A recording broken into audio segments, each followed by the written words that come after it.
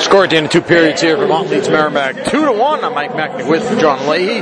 Second intermission brought to you by Merrimack Graduate Studies, where at Merrimack you can earn your master's degree in as little as 1 year. Choose from graduate programs in business, education, engineering, health sciences, criminology, and so much more. Visit merrimack.edu/graduate today for all the details. Well, festivities down on the ice as Merrimack honoring their 1978 NCAA Division II National Championship team. Many members of that team back to be honored tonight. And joining us here in the second intermission, Mark Bellotta from NeutralZone.net. And first of all, Mark, I know like me, too young to remember that, but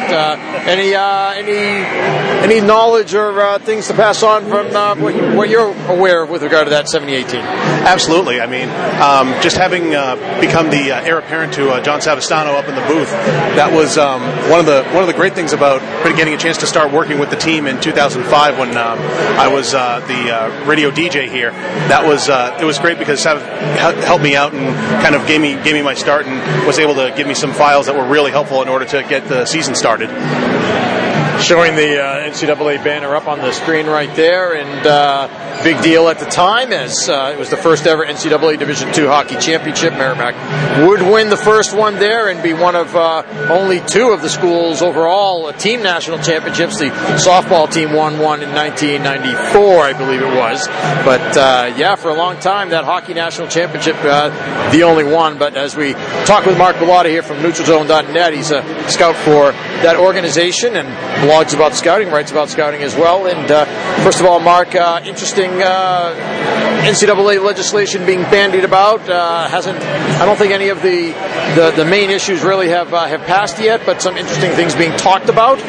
So why don't we mention first of all the Power 5 conferences really trying to see if they can put through a proposal that would allow student athletes to transfer and be eligible immediately in all sports. That would really change the landscape, in particular of college hockey, but it also would be in effect for basketball and football, and that's what those schools, those conferences are most interested in. But with regard to college hockey in particular, I guess that's got the potential to really affect things a tremendous amount. So I guess first of all, what are you hearing about it in terms of what's the hockey community's response to it? I'm under the impression that basically it's almost unanimously, at least the Division I schools are against it. But what are you hearing? Well, I think it depends which kind of school that you're talking to, especially because if you're talking about a Division I program that is a very large money-making organization, and if you're looking at an organization that is in, say, the NCHC or the Big Ten, those schools, it doesn't really make that much of a difference for them because the transfer isn't that big of a deal because they can just as easily go out and find another player of a really high caliber versus you look at a smaller school, say an Atlantic Hockey School or maybe a school in the lower half of a conference of some kind. Their whole season is all pent up based on the best player on their team. They can't afford to lose the best player on their team because then the offense, the defense may go out the window. So for them, it becomes a really major issue. So I feel like this would be another case where you remember when the Big Ten attempted to push through legislation not too long ago that was didn't end up going through, and the legislation there didn't really make the smaller schools all that much happier either. So that was the age restriction. Yes, exactly. And that age restriction, there were so many schools that voted against it, and there were so many schools that were vocal in saying that this is not going to be helpful at all to NCAA hockey. So I get the feeling that there may not be the same vitriol that is spilled over the transfer rule, but I kind of get the feeling that the smaller schools are not going to be a big fan of the measure. Yeah, I mean, and the impression that I'm under is I think that a lot of the bigger schools don't think that this is good for the sport at any rate. But wanted to know, you hearing anything with regard to the likelihood or the possibility that this thing eventually passes? So I haven't been given any direct knowledge. I've heard that they're trying to get the majority of votes in order to get it to pass, but as far as I know, there isn't anything final, there isn't anything done. The only thing that I was aware of is that they were putting it up to a vote, but other than that, I haven't really been given any insider info.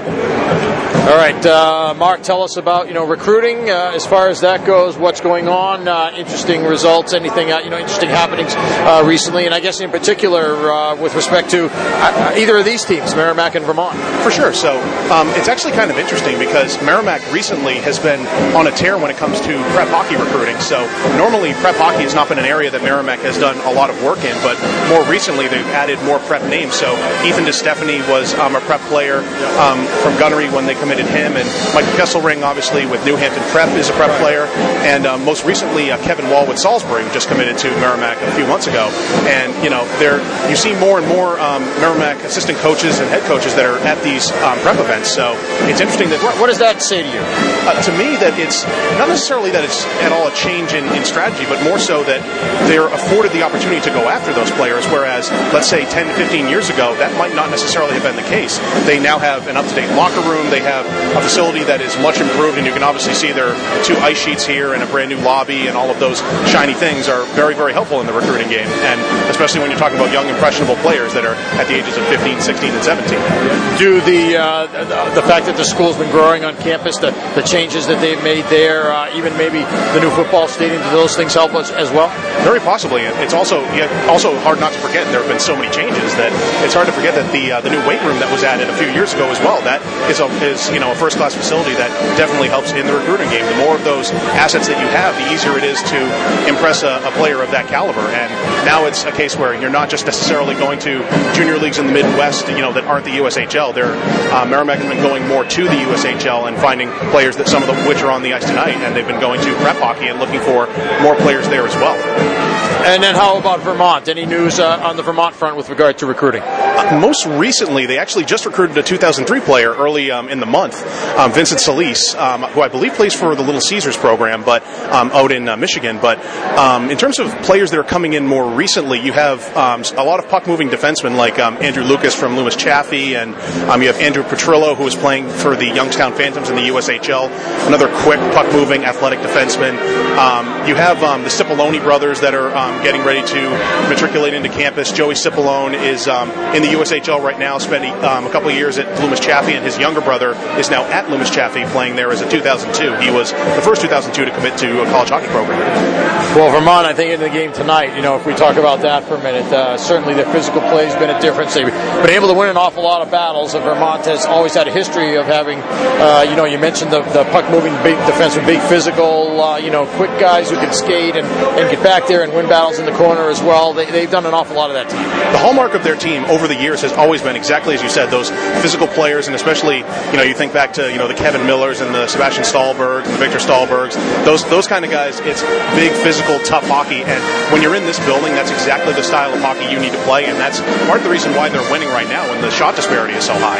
Yeah, I certainly think they've gotten a lift, too, off of the win last week, and, coming back from losing on Friday after having the lead against Lowell, bouncing back to win that game on Saturday, and then coming out and playing strong here on the road. The trend is certainly up for Vermont. What do you see happening in this third period here? Well, it's tough because, especially when you're in this building as a visiting team, you have to try to guard against the big push that Merrimack makes in that third period. So you have to imagine that Merrimack is going to save all it has in the tank in reserve for this third period and really come with a strong push. Only being down by 1 goal, it's not a very high mountain to climb, so it definitely looks like they'll give it a strong effort. All right, Mark, thanks a lot. We appreciate it. NeutralZone.net. What's the Twitter handle as well? You can find me at @mbilotta, BILOTTA.